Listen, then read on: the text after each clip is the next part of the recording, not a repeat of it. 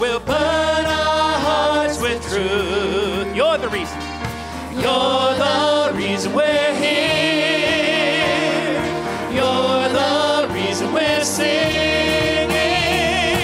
Open up the heavens. We want to see you. Open up the floodgates. A mighty river flowing from your heart, filling every part of our praise.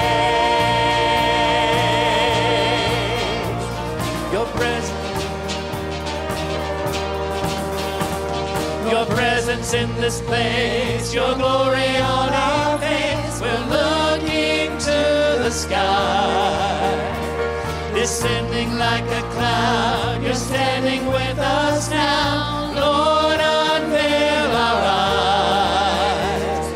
You're the reason we're here. You're the reason we're singing. Open up the heavens. We want to see you. Open up the floodgates. A mighty river flowing from the heart, filling every part of our praise. Open up the heavens. We want to see you. Open up the floodgates. A mighty river flowing from the heart, filling every part of our praise. Here's our prayer. Show us your glory. Show us your power. Show us your glory, Lord. Show us your glory. Show us your power. Show us your glory, Lord.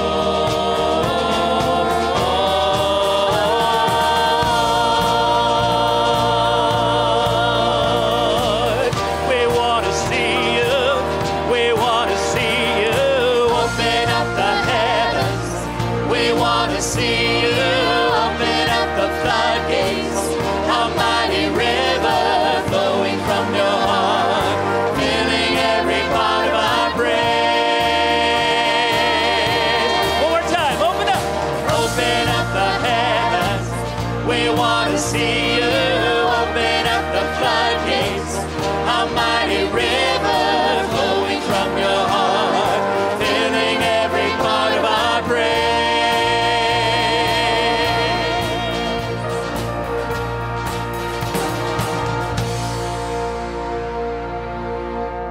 Amen.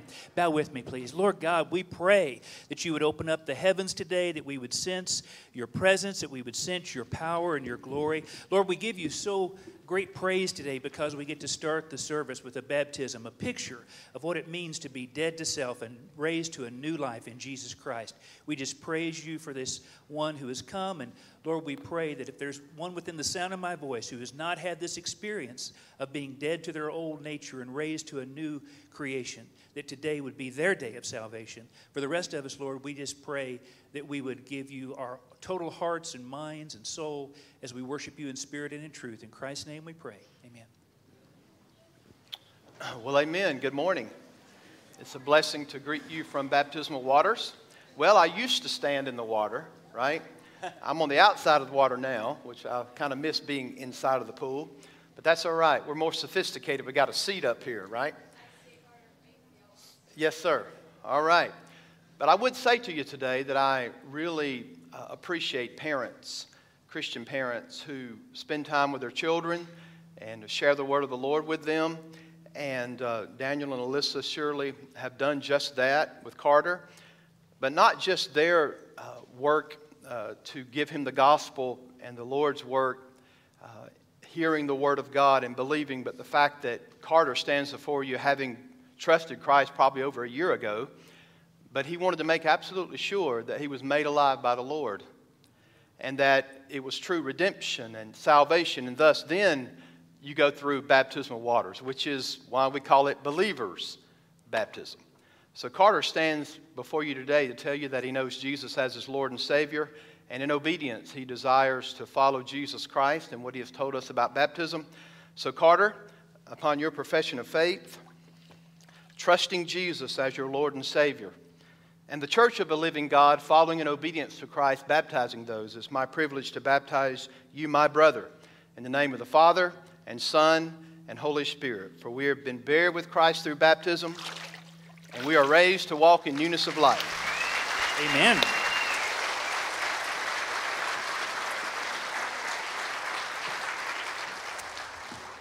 Amen, amen. If you would grab your connection card there in the pew back in front of you. Hey, Glenn, we've got a little bit of a low whoom going on. If we could figure out where that is, that'd be great. Yeah, choir's on mute. Okay, anyway. So fill out that connection card, and we've got places on there you can say, I'd like to know more about the church. I'd like to know more about maybe what I just experienced here. What is baptism? What does it mean to have a relationship with Christ? We'd be glad to reach out to you and tell you about that and contact you. For the rest of us, maybe we have a prayer request. So please put that down and then put that in the offering plate at the end of the service, okay? Hey, let's turn our attention to the church, the body of Christ, and what that means. And Cammie's going to read for us a portion of Psalm 67.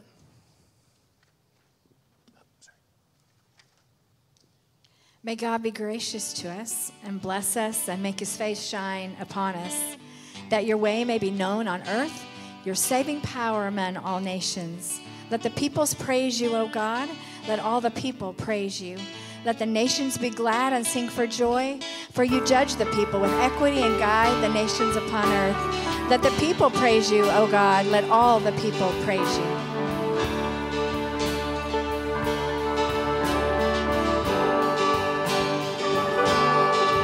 Let the glory of the Lord forever be our joy. May redemption be the theme of our song.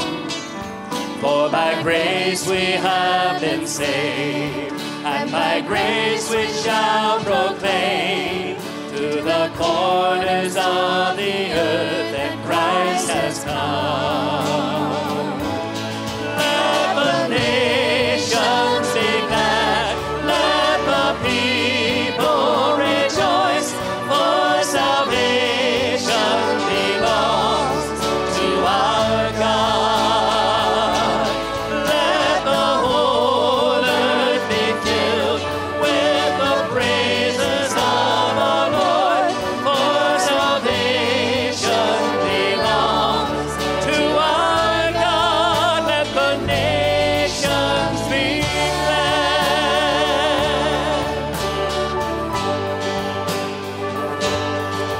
Through the ages gone before, through the trials and the sword, many saints and martyrs conquered, though they died. Still we're holding out the cross, crossing ocean, suffering loss, shall endure all things to win the crown of life. Oh, let the nations be glad, let the people rejoice, for salvation belongs to our God. Let the whole earth be filled with the praises of our Lord, for salvation belongs to our God. Let the nations be glad.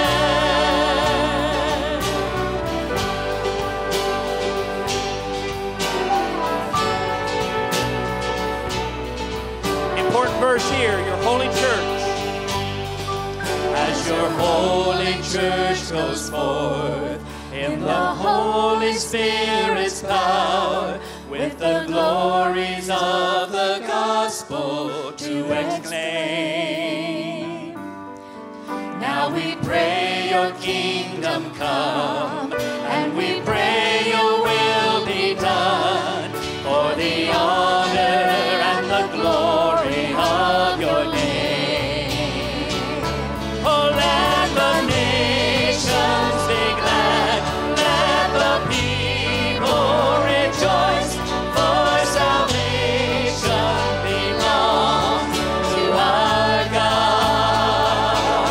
Let the whole earth be filled with the praises of the Lord, for salvation belongs to our God. Oh, let the nations be glad, let the people rejoice, for salvation belongs to our God.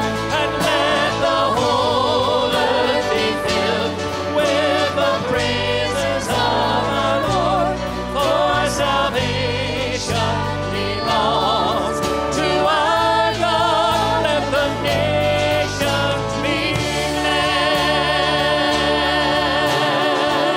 Oh, let the nations be glad.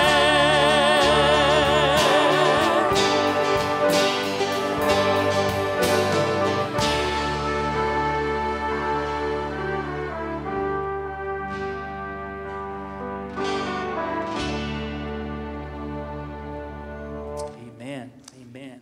Salvation belongs to our Lord. The last verse we just sang, as your holy church goes forth in the Holy Spirit's power. There's a great old hymn that reminds us of God's holy church, that He is our only foundation. Amen. The church is one foundation. Let's sing this great hymn together.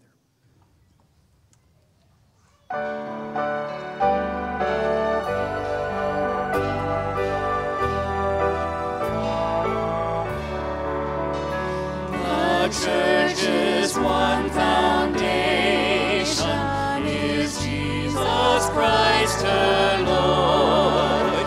She is His new creation, by Spirit and the Word. From Him He came and sought her to be His holy bride. With His own blood He sought her, and for her life He died.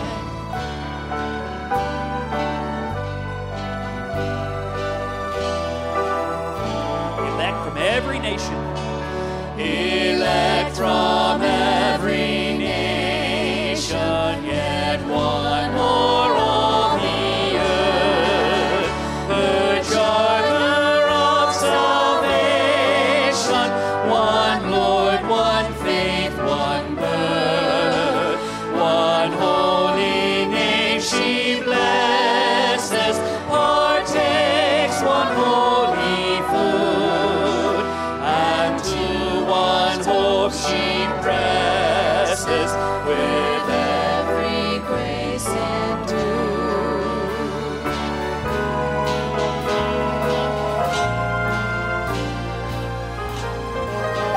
Mid toil and tribulation and tumult of her ward, she waits the consummation of peace forevermore, till with the visions glorious her longing eyes are blessed, and the great church victorious will be the church at rest. And the great church victorious will be the church at rest. I want to reintroduce you to an old song. John 13:34 and 35 says, "A new commandment I give you." Now, if it's a new commandment, you got to ask yourself the question, what was the original commandment or the old commandment? Well, from Matthew 22:37, right? Love the Lord your God with all your heart, with all your soul, and with all your mind, right? But a new commandment, Jesus says, I give you, that you love one another just as I have loved you. You also are to love one another. By this, all people will know that you are my disciples if you love one another. So this next song, don't raise your hands. If you were in a youth group in the late 60s or 70s or maybe early 80s, you knew this song. And for King and Country has put a little bit of a new spin on it. And for this generation, and I'm glad they did, because this song is so important that we understand that we are one in the Lord. Amen? So let's sing it together. We are one in the Spirit. We are one in the Lord. We are one in the Spirit. We are one in the Lord. And we pray that our unity may one day be restored.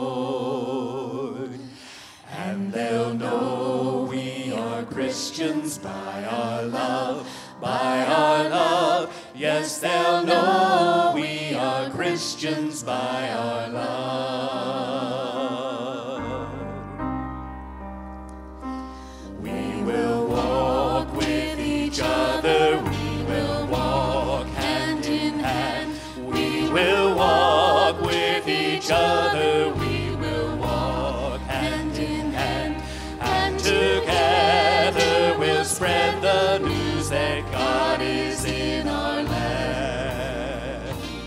And they'll know we are Christians by our love, by our love. Yes, they'll know we are Christians by our love. Let's stand and sing it. They'll know us by our love, our love, our love, our love. They'll know us by our love, our love, our love, our love. We'll work together. We will work with each other. We will work side by side.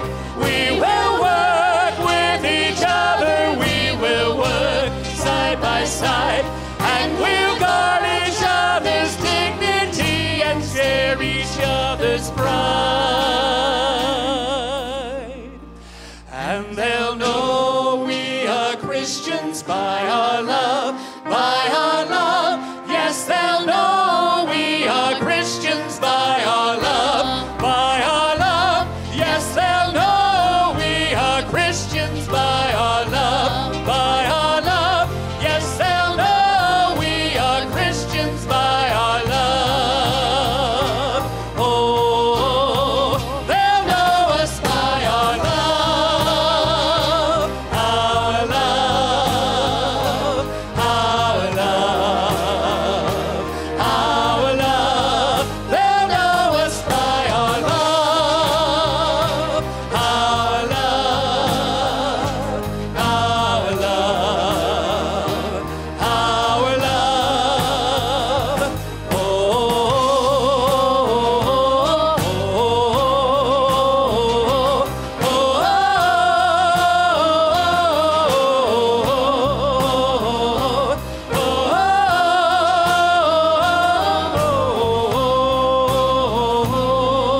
Oh, they will know we are Christians by our love, by our love.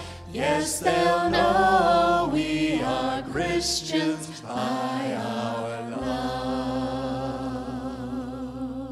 Amen.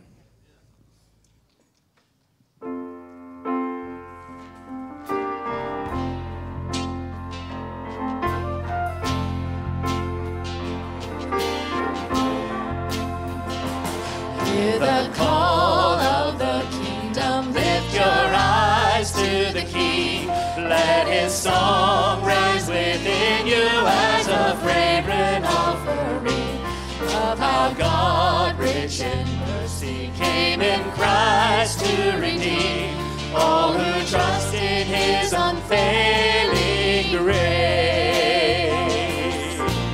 call of the kingdom.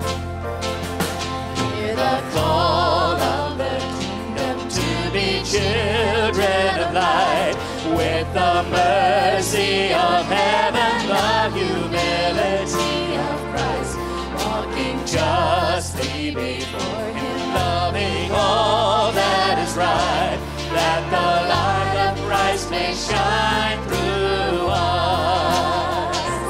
King of heaven, we will answer the call, we will follow, bringing hope to the world, filled with passion, filled with power to proclaim salvation in Jesus' name. Hear the call.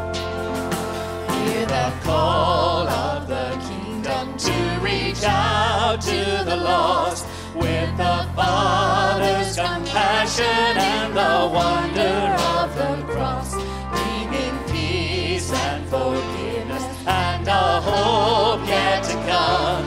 Let the nations put their trust in Him. King of heaven, we will answer the call, we will follow, bringing hope to the world, filled with passion, filled with power, and proclaim salvation in Jesus' name. Sing it again. King of heaven, we will answer the call, we will follow, bringing hope to the world, filled with passion, filled with power to proclaim salvation in Jesus' name. There's salvation in Jesus' name. There's salvation in Jesus' name.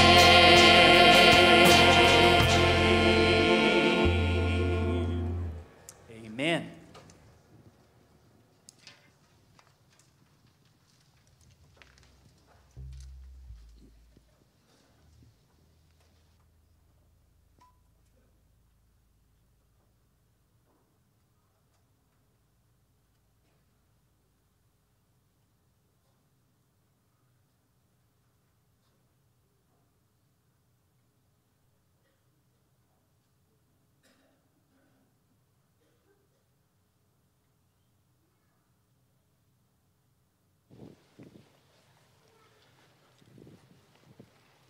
Well, let's pray together.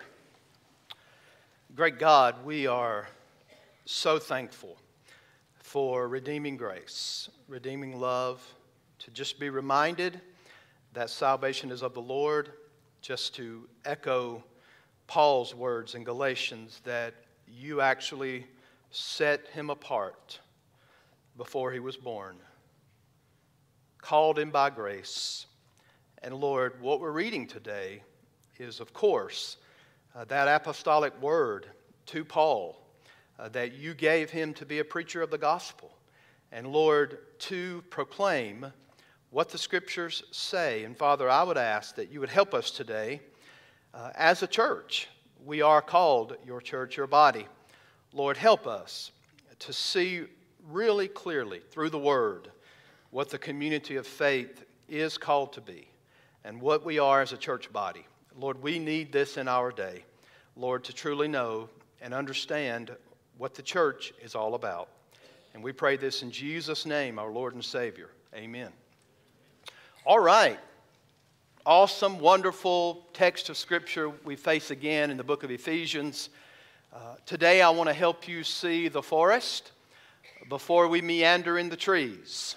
Okay, we did this early on when we were trying to figure out how to look at the book of Ephesians correctly.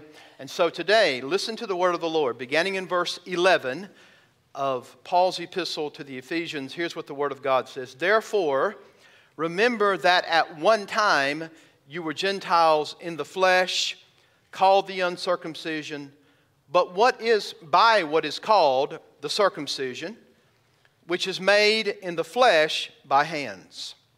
Remember that you were at that time separated from Christ, alienated from the commonwealth of Israel, and strangers to the covenants of promise, having no hope and without God in the world. But now in Christ Jesus, you once were far off, who were once far off, have been brought near by the blood of Christ. For He Himself is our peace, who has made us both one and has broken down in His flesh the dividing wall of hostility, by abolishing the law of commandments expressed in ordinances, that He might create in Himself one new man. Let that resonate in your mind. One new man in the place of the two, so making peace, and might reconcile us both to God in one body through the cross, thereby killing the hostility. Now He came and preached peace to you who were far off, and peace to those who were near. For through Him we both have access in one Spirit to the Father. Verse 19 is a transition. So then you are no longer strangers and aliens, but you are fellow citizens with the saints and members of the household of God, built on the foundation of the apostles and prophets, Christ Jesus Himself being the cornerstone, in whom the whole structure, being joined together, grows into a holy temple in the Lord. In Him you also are being built together into a dwelling place for God by the Spirit. Westminster Seminary offered a class once called Ecclesiology for Dummies. Y'all know what ecclesia means, church. So, we do have those. I saw one once called Microsoft for Dummies. I'm all in when it comes to learning something on the computer because I don't know a whole lot about that. I'm still old school. But the fact of the matter is, what is the assumption if you say Microsoft for Dummies or Ecclesia, Church Life for Dummies? What is the assumption? Well, there is certainly a major amount of ignorance among those who profess to be evangelical about what the nature and function of the church is. Lest you didn't see, when you get to verse 19, you clearly see where Paul is headed in the book of Ephesians. And that's going to bring us all the way down, of course, beginning in verse 14. For this reason, chapter 3, I bow my knees before the Father, from whom every family in heaven and on earth is named. And then beginning in verse 20, now unto Him who is able to do far more abundantly than all that we could ever ask or think, according to the power that works within us, and to Him be glory in the... See it? So this is where Paul, of course, is headed. So the class at Westminster Seminary was probably 25, 30 years ago, meaning there's a lot of ignorance concerning the function and role of the church, say 30 years ago. What can we say about today? What would we say about our understanding of the church? We could say that evangelicals in the past have been strong on many fronts, such as the inerrancy of Scripture. Now, I'm not so sure how we're doing today on that either. There's certainly some slippage going on even in SBC life, but traditionally, all the way back to the year 1970 and on, we've seen major changes in seminary life for SBC life, for instance, in the 6 major seminaries where we went from disbelieving the bodily resurrection of Christ or not believing in straightforward literal interpretation of certain things that are given in the Bible, denying the virgin birth. We know that our seminaries actually have professors who believed and taught that Jesus was not born of a virgin. We know that happened before there was a resurgence and things changed. Thank the Lord for that. But I was carried to the seminary, to the Southern Baptist Convention in the late 80s and heard these pastors preach and proclaim. I remember clearly Adrian Rogers saying from the lectern or wherever we were in Dallas and in San Antonio, it's better to be divided by truth than united by error. And so we stood on the Word of God and thanked the Lord for that. Evangelicals have been relatively strong on moral evils, such as the evil of abortion. And we would have to say it is right and good to stand against the moral evils of our day. Would y'all not say that? It is right to do just that. We remain strong for the most part, and I say for the most part, there's been some slippage on issues such as homosexuality. Homosexuality is not an alternative lifestyle that's acceptable before God. And it is also not good for our society. People who deny that have not looked at the trajectory of history and where we are today as a country. There are consequences when you break down God's moral order and God's intended purpose in creating marriage, male and female. Right? We know this. We have been strong on the issues of evangelism and missions. I would characterize the 20th century, you're in the 21st now, right? I would characterize the 20th century by saying it was focused in large part on world evangelization and missions. We are to proclaim these issues that I've just spoken of with clarity. However, our understanding of the church has suffered greatly in the midst of all the many strengths. There's no question about this. The lack of biblical understanding of the church has resulted in three things I want to say up front or talk about. So maybe we should say, how do we view the church? Or how do you actually view the church? And let's talk about three things. First, there's confusion. And then there is often indifference. And then there is the dreaded contempt that we see in our world against the church. So what is your personal understanding of the church? If someone stiff-armed you into a corner somewhere in the building, here on the campus of FBCO, and asked you, what is the church? Could you tell them? Could you define your understanding of what the church actually is? Are these not relevant, good questions for our day? I think so. So what is your understanding of the church? What if we lined up 100 members here at FBCO and asked the question, what is the church? Better yet, we could ask the question, what is the purpose of the church?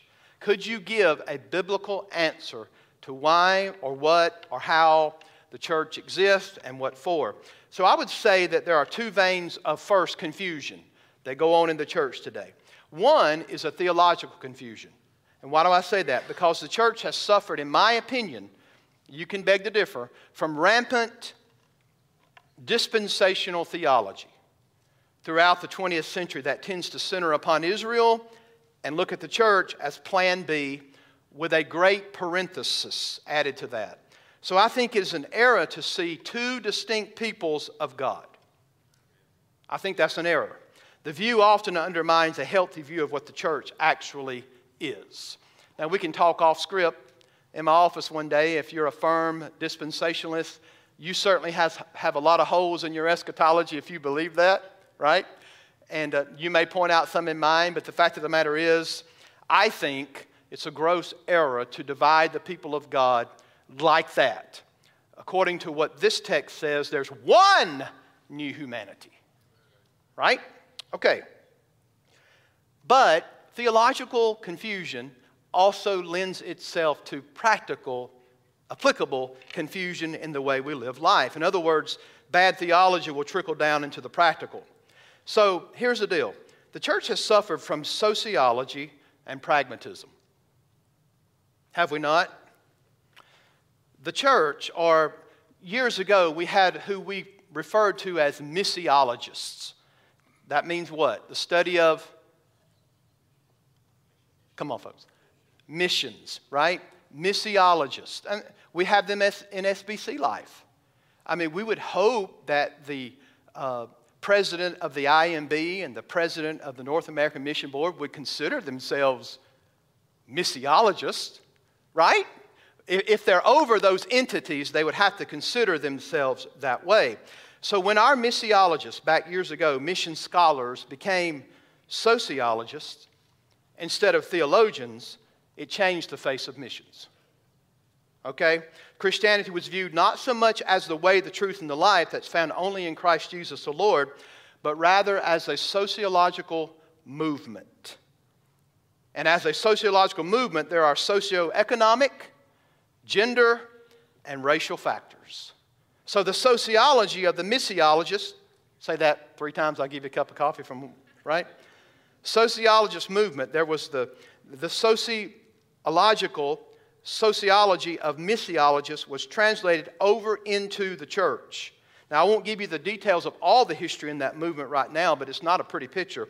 So we had a sociological movement, and that perspective came over into church life. This is what it looks like. As a church today, we need to be defined by sociological niches, right? We have to be defined that way. And then what's the church going to do? We're going to scratch the itches of the niches. That's literally what has happened in our world, in most people, or in most churches. From this mentality came the reality that the New Testament knows nothing about. What does the New Testament not know anything about? Baby boomer churches. The New Testament, folks, knows nothing about baby boomer churches. Last time I checked, there's one new humanity, right? Okay, what about Gen X churches? What about yuppie? You got to say it like that, right? What about the yuppie churches and the middle class churches? Well, the church, in turn, turned into a grand marketing experiment based on sociological observations driven by the needs of particular groups. Do I need to say all that again? Are y'all with me? I mean, it's pretty obvious. So now what is the church like today? Well, in general, what do we have? The first word that comes to my mind is programs. The church is reduced to programs. We may call it program mania. The church then is not seen as the ecclesia, which is the covenant people of God, redeemed by God's grace, but the church is defined in terms of programs. Our secretaries could vouch for this at times. Sometimes it's different. But most of the time when people call and ask about our church, they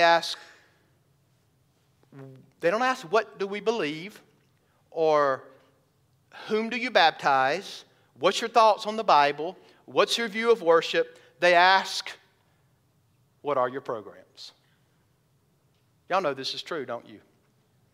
That's usually what takes place. Let's be honest, most churches qualify as program mania run amok. We see entertainment galore. Most of what we see is viewed from an entertainment aspect. And check this out. Even our evangelistic efforts are often driven at times by the thought that if we entertain them enough, they will be interested. And then we can entertain them right into the kingdom of God, just like Jesus did in the Gospels, right? That's our mentality sometimes. So, stop and think with me for a moment. What are the primary ministries of the church? What are they? Well, worship, preaching of the word, be careful, discipline. Wow. Where has that gone over the years? When you see it clearly, only thing you have to do, all you have to do is start through the book of Acts and get to Acts chapter 5, and you're like, whoa, wait a minute, God is serious. And what he intends for his people to be is serious. So in many sectors of evangelicalism, the church has lost her identity. There's rampant, albeit unconscious, confusion. And somebody saying in this room, well, yes, preacher, but it tastes great. And it's also less filling. Right? And it's true. It's certainly true. So that's the confusion. Now let's talk for a moment about indifference. Well, we can begin by addressing the idea of church membership. Can't we? Think about this for a moment. In many circles, the idea of church membership is archaic and it's a thing of the past. In many circles, if you call another church to request a letter, they're going to say, what's a letter? I mean, that's pretty archaic for you to be checking up on anybody about what their actual life looked like when they were part of my church. But now they've moved to another church, and how far be it from any pastor to inquire about what the member did or why they left or what was their reasoning for leaving. So we think about this for a moment. Why is it a thing of the past? Why is it so archaic? well, we don't really desire to be part of something in which there is a high commitment of accountability. Let's just be honest. And if you put any requirements on people, that certainly causes people to say, I don't want to be a part of a church. We prefer to be able to live out our lives in a spiritual, lazy luster in such a way that we don't have any commitments. I don't hear a lot of amens, but you know I'm telling the truth, right? I certainly don't want anybody sticking their noses into my business. I don't want to go to a place where they actually expect something from me. So what happened? Well, church life, when it comes to indifference, shifted from community to what? Individualism. Which, by the way, if you can't see individualism run amok in our country, you haven't opened your eyes. So, the fact is, individualism makes people indifferent to the concept of a community of faith, of which I've just read to you all about the community of faith, especially beginning in verse 19. Isn't community the antonym to individual? So our individualism drives our thinking and indifference to the concept of a church as a community. It drives our indifference toward the body of Christ that we're called by God to be a part of. So, for believers, the question used to be, what church should I join? The question today is, why should I join a church at all? And all too often, the real response is, why should I even go to church at all? Finally, what can we say about contempt? Confusion, indifference, contempt. Natalie and I went to seminary with people who did not attend church. Can y'all believe that? It shocked me that people studying in seminary would graduate and they didn't go to church in seminary, but yet they were going to pastor churches where they expected people to come to church. Right? Mind-blowing. Some of it was just straight up disobedience. It was a contempt, really, against the church to think that you can go to a seminary, theologically trained institution where you're going to get your training and not go to a local body of assembly where you're actually going to one day be leading them. But that's absolutely the truth. But yet, some of them didn't go to a church, but they were members of a para-church organization. And this, in their opinion, was where the real action is. There was nothing happening down at the local church. Many see the church as irrelevant and ineffective. So why would you want to bother with going to a church, a local assembly of believers, when you can just get a few people out on the fringe that are militantly involved in evangelism? And we're just going to link up with them and not go to a local body. We have other ways and better ways of doing things, so just forget the church. Unfortunately, the church has done things in the past that certainly has tarnished her image, right? We give the contemporary audience a lot of food for fodder. We do. Many see the church as a massive assembly of hypocrites. And you got that right. It's true for all of us in some form or fashion. I think Mark Dever was the one who was told by a lady, I think it was a family member, he was encouraging her to come to church. And she said, church up there is just full of a whole lot of vipers. And he responded by saying, and the world is not filled with all kinds of vipers? He goes on to tell her, why there's room for you, why there's still grace, so that you can slither right on into the church with us, right? Because in many circles, in many ways, we think about this. And I remember old Coach Rich always telling me this, preacher, when it's all said and done, we're all sinners, saved by grace. Saved by grace, right? But there is certainly and has been things in the past and people's experiences. How many times have we knocked on doors? Which I believe we've made an utter fail by stopping knocking on doors. Okay? I heard Mr. Bill back there. Well, the fact is, how many times have we knocked on a door and someone said, I would never go to that place? I've seen what a Baptist preacher will do. I've seen what they do to people. And we know we all hear those stories. We could throw in bad experiences. And therefore, here's the premise, contempt. I hate all churches. We know there are many levels of contempt toward the church today. So consider those things. Confusion, indifference, and contempt. Okay, you ready for this?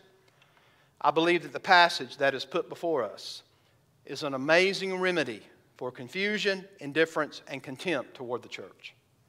And I believe as a church, if we will take Paul's teaching seriously over the next few weeks, it will help us with all of our maladies about what we think.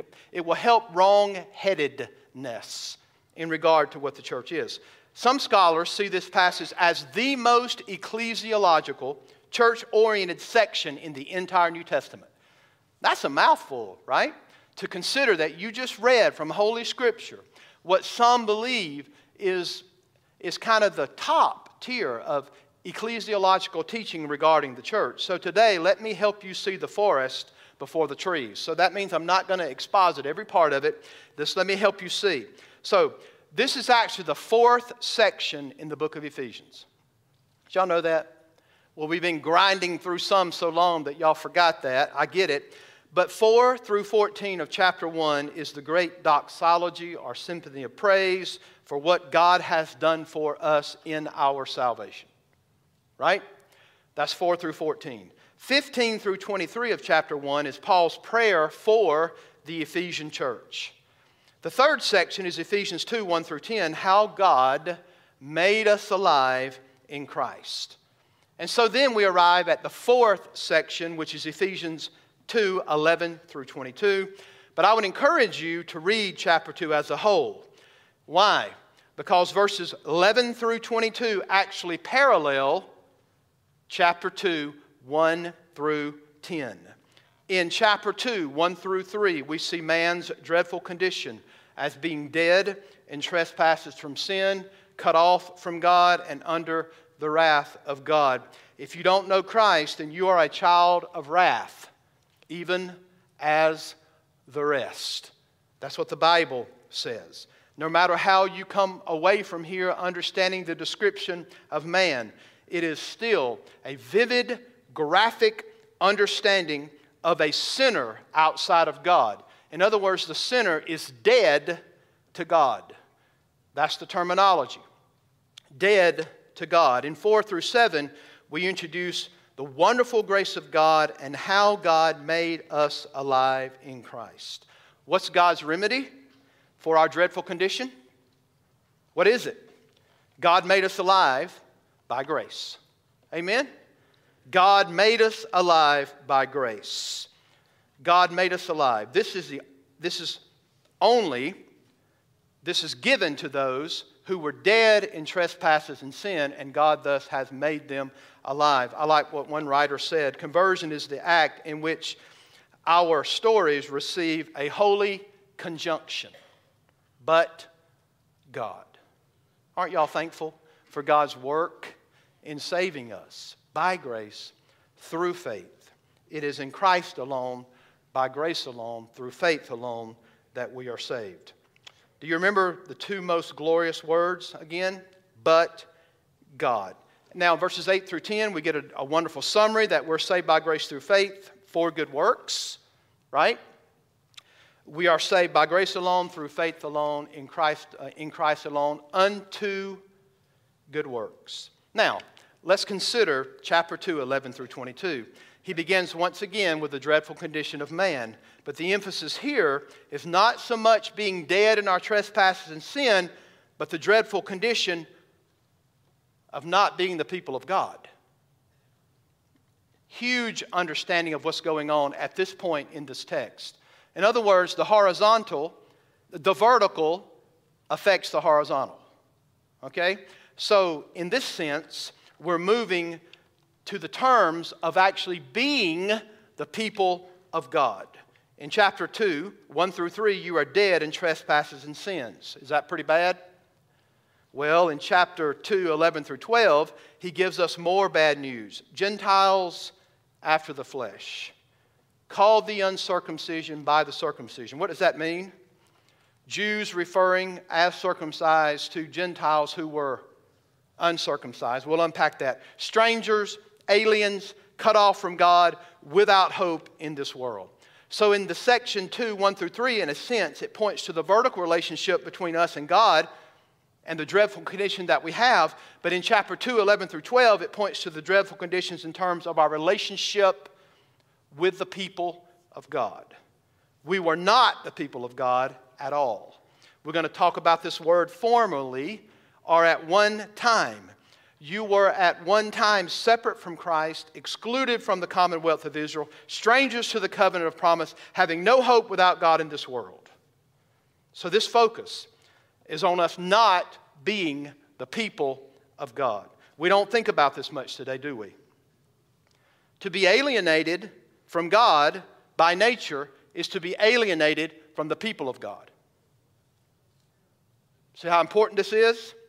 The corollary is this: to be alienated from God's people is to be alienated from God.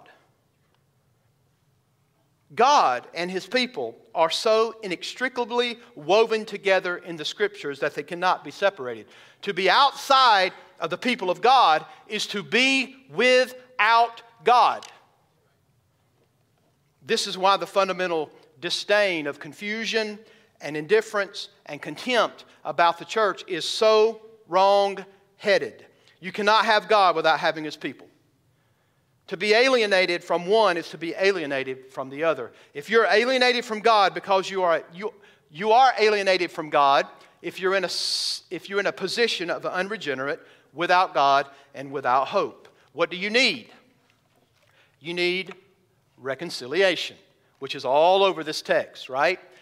Who is our peace? Jesus Christ. What a joy it's going to be to look into that.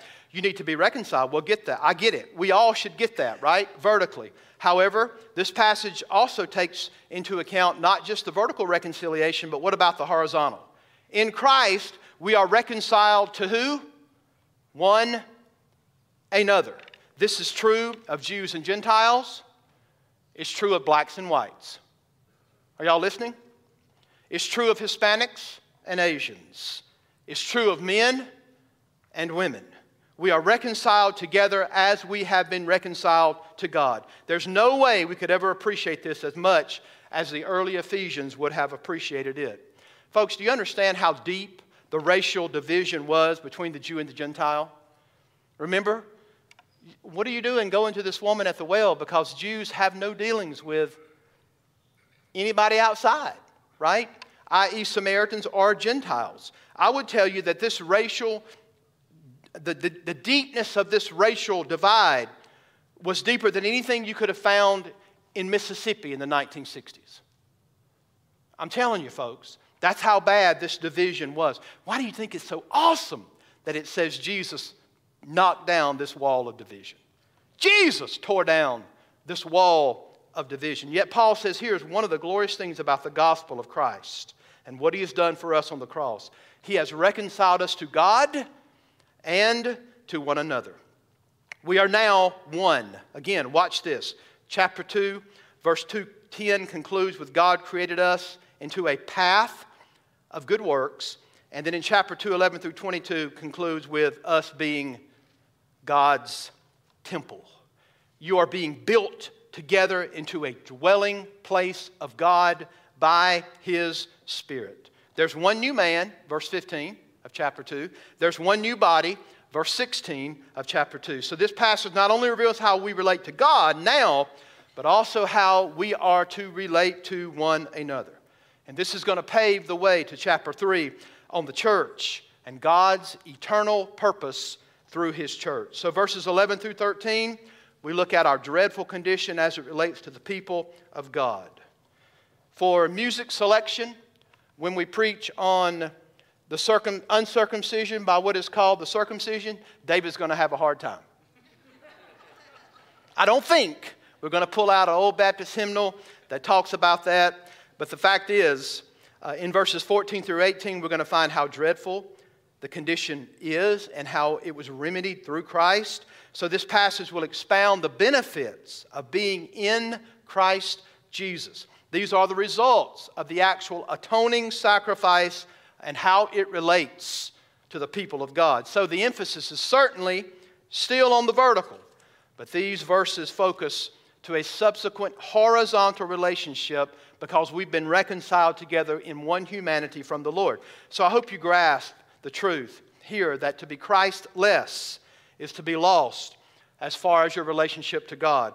But without Christ, we are lost in our relationships to one another as well. Does that make sense? The garden sin of Adam and Eve represents or presents this vertical disruption of the relationship to God and man. Adam, where are you? Folks, you know God knew where he was, physically speaking, but what is his condition at that particular point before the Lord? There was major disruption, right? Catastrophic disruption between God and Adam, okay? Adam was hiding himself in the garden. Why? Because he was naked and he knew it. And why are you hiding yourself from me? Adam, who told you that you were naked? Do y'all think that the horizontal was damaged at all in relationships when Adam says, Lord, the woman that you gave to me? There is no question that Adam immediately, he understood his relationship was disrupted with God. But not only that, but with one another. Thus, we see the need for redeemed relationships. And isn't it going to be wonderful to study Ephesians 5 when it comes to the marriage relationship? Which I want to remind you is life together under the Spirit of God in a redeemed relationship.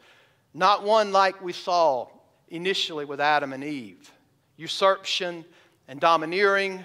That's not the way God says a husband should function in the New Testament. That's not the way a wife is supposed to respond to her husband. We're going to get to see all of that. So the glorious work of Christ brings reconciliation not only with God vertically, but also reconciliation with one another. And then in verses 19 through 22, we're going to see the summary of what we are as the church. Now, 2 applications and we're done. That was easy, wasn't it? Here's the application. We need to be reoriented on the wonder and beauty of the church. Don't y'all agree? The church is not some crusty, irrelevant institution. It's not an association of do-gooders. The church is not a sociological gathering of similar socioeconomic, racial stratus societies. The church here is presented in all of its glory as one new man. Hallelujah. You know, I didn't tell you the title of the sermon, but you should have seen it at the top. Reconciled to God in one body. A new humanity. That's what the church should be seen as. Paul thought often along 2 lines. Adam and Christ. This was old in his mind and new. We all come into this world as part of the old humanity in Adam. We come into this world dead in trespasses and sin. We are in Adam and we're fading away in this present world. When God lays hold of us, something takes place. When we believe the gospel, something takes place. We are out of Adam and we are in Christ. Isn't that awesome?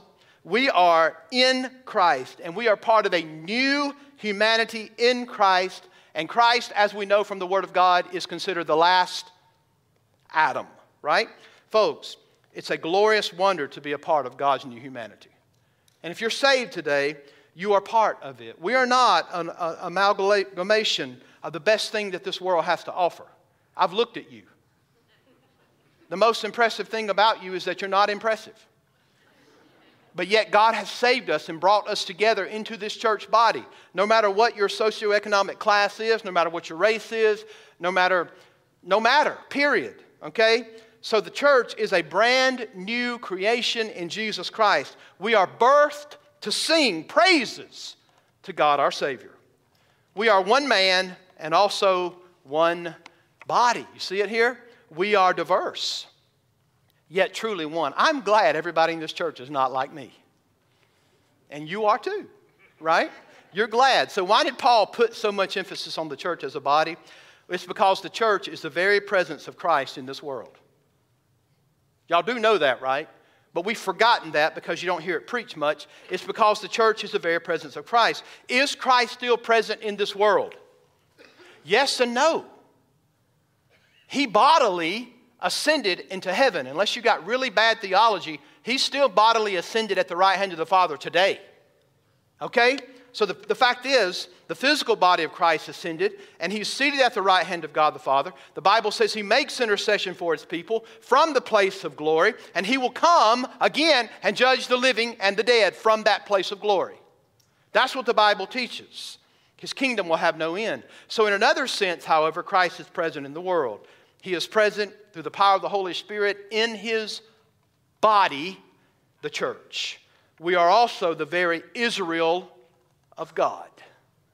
We are the very Israel of God.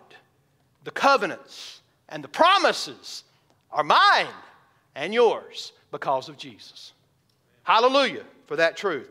God didn't design to save you all by yourself. Now we think about that individually. Just about every song that we hear now that's contemporary is about me and salvation and what God did for me. But I want to remind you that God did not save you to be by yourself. He saved you to be with one another. That's the way it is. He did not save you to be a Lone Ranger Christian. He saved you and placed you into this growing temple as a part of the people of God. You won't get to heaven all by yourself. No more than you can stick your elbow in your ear. Go for it. You can't even lick your elbow. Go for it.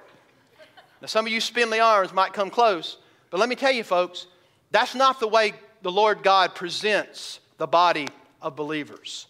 He presents us as a body, one among a sum total. I get that. And you are saved individually, but you're not going to go to glory apart from other believers who are headed to glory as well. So God designed to take you to heaven with his people. And his people, called out of this world and into his body, is manifested in the local church.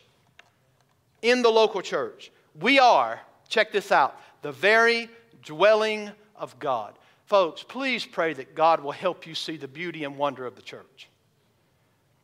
Again, now unto him who is able to do exceedingly abundantly above anything we could ever ask or think, according to the power that works in us, to him be glory in the church through Christ Jesus, world without end. Amen. Finally, we need to be reoriented on what it means to be the church of the living God. Not just the glory of the church, but what does it mean for you and I to be part of this particular body? I hope you got a taste of what it means in the stark contrast of being outside of the people of God and now what it means to be inside as the people of God. This passage reveals to us that there are two kinds of people in this world. Are y'all listening? There are only two kinds of people in this world. Those who are in Christ and those who are outside. Did y'all hear that clearly? There are those who are inside of Christ, and then there are those who are outside of Christ. There's the people of God, and then there's the people who are not God's. That's clearly in this text of Scripture. So the passage reveals to us that there are two kinds of people in this world. Those who are in Christ and those who are outside of Christ.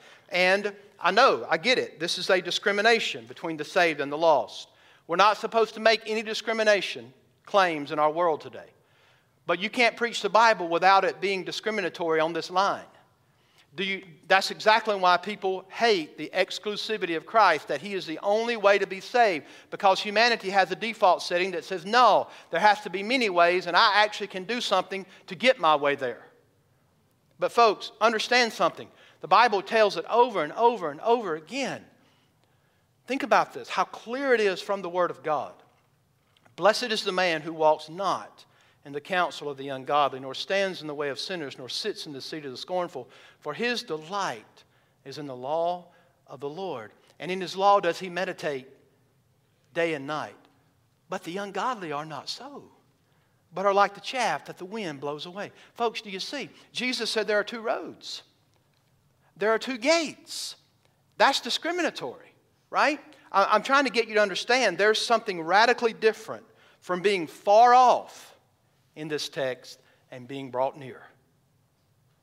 Do you see it? You who were once far off, praise God, have been brought near. And how are you brought near? There's only one way. It's the atonement of the Son of God. Sacrifice, brought near by the blood of Christ. So here's this glorious news of the gospel. You may have walked into this local assembly together today as a stranger to Christ, outside of His covenant, without hope in this world. But today, if you believe in the Lord Jesus Christ, if you embrace Him as your Savior, you can be a part of the people of God.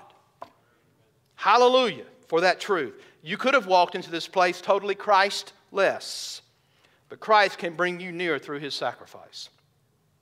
You could have come in here today homeless, but Christ can give you citizenship in heaven. You may have come here today friendless. Last time I checked, Jesus is a friend to sinners. Amen? Right? You may have come into this place godless, but Jesus Christ today can be your peace.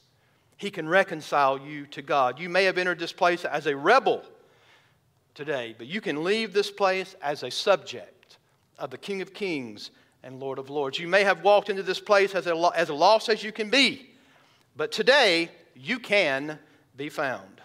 You could have walked in blind, but today you can see. Today is the day of salvation. Christian, we have wonderful privileges as a people of God.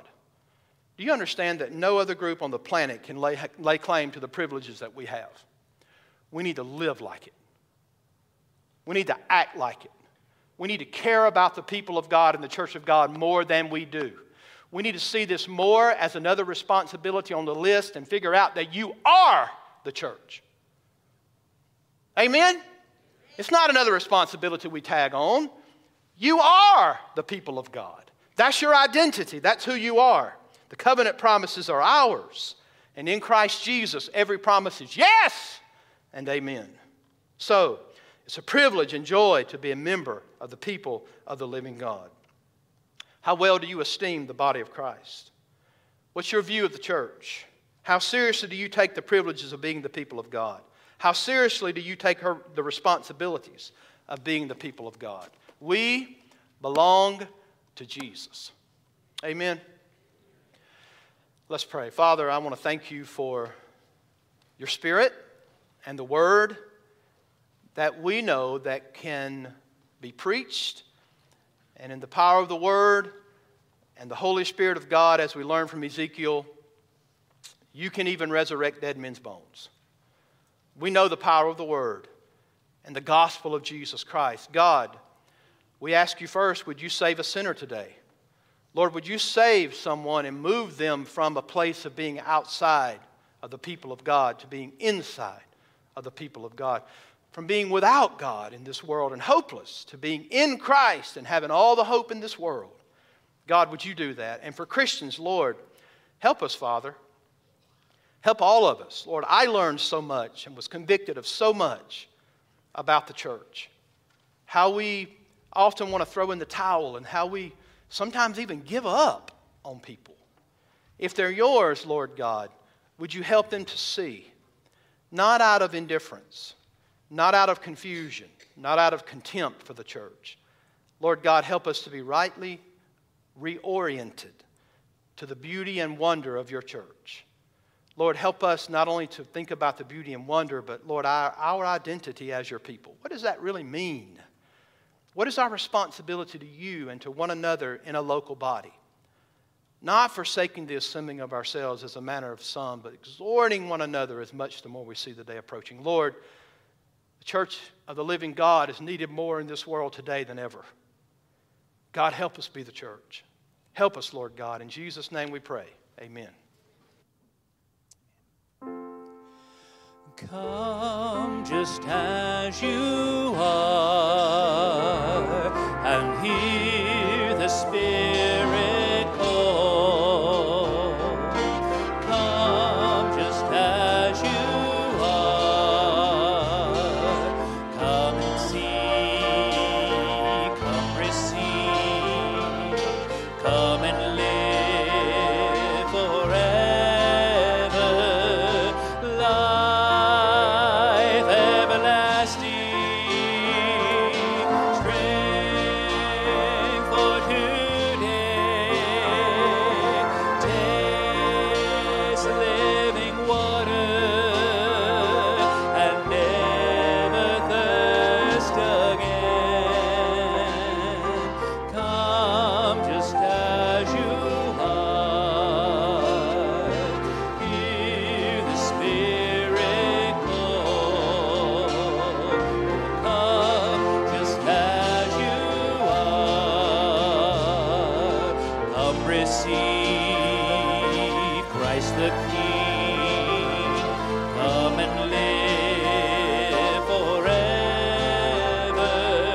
its life everlasting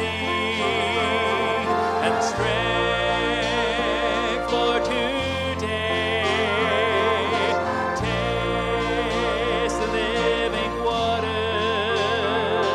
and never thirst again. Come just as you are.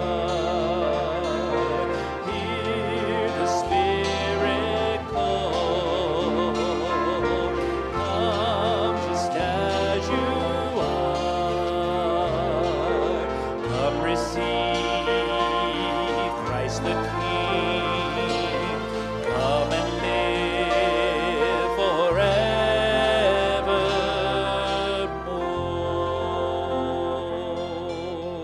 You can be seated for a moment. Chad and Corbin, come on up here. Similarly to Carter, Corbin has been thinking and praying, dealing with his salvation from the Lord for quite some time. Chad and I have talked about it, and we all kind of feel like that child needs to take that step where I want to obey Christ based upon what Jesus Christ has done in me. And children, it's not easy, is it? You've all had them, right? Most of you have had them, and they've grown up. If you're a father, you were one day a son, right? If you're a mother, you were at one time a daughter. So we know how these things work with kids, and we think about, do they know it? Are they sure? Do they understand the gospel? And all these things. I get that. But I want to remind you that John 3:16 is in the continuous action of believing. We put so much emphasis on that one moment of time, and we forget about the one moment of time all the way to where we are today. Look, folks, if you're not believing in Christ today, you're not saved. So, in other words, we're going to let the Lord God take care of this for sure, but Corbin will stand before you right now and tell you that he has trusted. He's given all he knows of himself to all he knows of Christ as revealed in the Scripture, and he's trusted Jesus as his Lord, and he's ready to follow in believers' baptism. So we say amen to that? Amen. All right. So, I want to let you know that. We'll bring Corbin back soon and participate in baptism. All right? You got something to say, Dad? No, I was just walking. All right, go ahead. I didn't want to cut you off. All right. Praise the Lord. Well, it's been good to be in the house of the Lord today. I hope that we will learn. Think about this. From this point on, the emphasis in large part is going to be upon the church. When we get to chapter 4, it's going to be part and parcel to how we function as a church. The gifts that God has given. At least one gift has been given to you if you're a believer. And how are you using that particular gift in the body of Christ? And we're going to move on through the text and hit chapter 5. And that's going to become an analogy of Christ's love for his church. You get that, right? When you get to chapter 5, when we start talking about doing the will of God and start talking about marriage, it's still building upon that incredible mystery of Christ and his church. So, I'm excited about going through it. Pray for your pastor that we'll stay tight to the text and preach what the Word of God says, and we'll be obedient to the Lord. Amen? All right, let's stand to our feet. We'll be dismissed with a song. As we go, let's sing, Let the Nations Be Glad. Let the nations be glad. Let the people